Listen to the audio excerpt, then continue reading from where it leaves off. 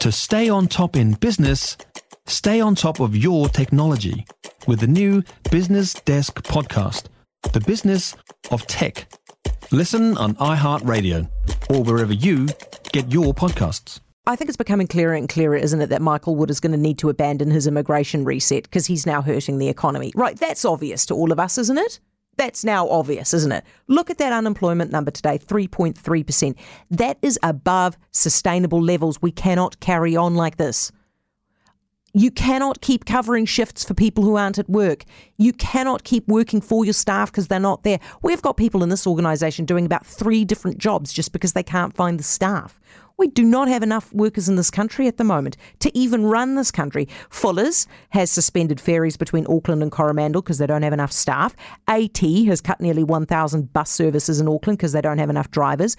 Hospitals aren't admitting high-risk patients who need surgery because they don't have enough medical staff, especially in orthopaedics by the looks of things. Meatworks can't process carcasses because they're short on meat workers. Restaurants aren't opening every day because they can't find chefs. Prisoners can't get visitors because we don't have enough corrections guards. We're short of up to 8,000 truck drivers, 4,000 nurses, 400 prison staff, 20,000 construction workers, and we could just go on and on. But, you know, it would get boring because you get the point.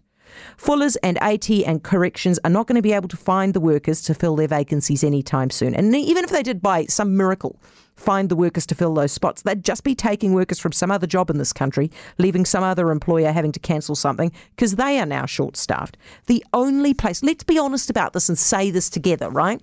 The only place that we can now get workers is from overseas. But Michael Wood will not let those people in because he wants to drive the wages up in this country by making bosses fight here over the same workers. Now, I take the point that was made on the show yesterday. I think it's a very good point, that even if Michael Wood did suddenly change his mind and let the workers in, they're not going to come.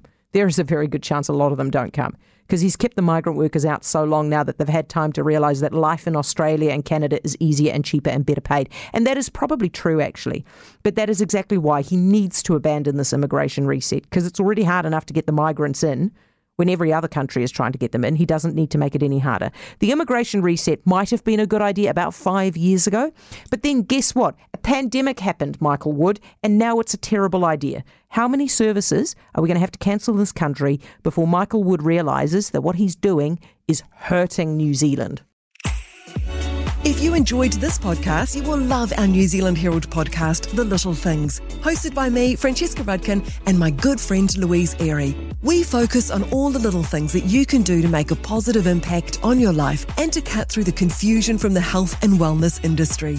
Join us every Saturday to hear from the experts for all the tips and advice you need. Just search The Little Things on iHeartRadio or wherever you get your podcasts.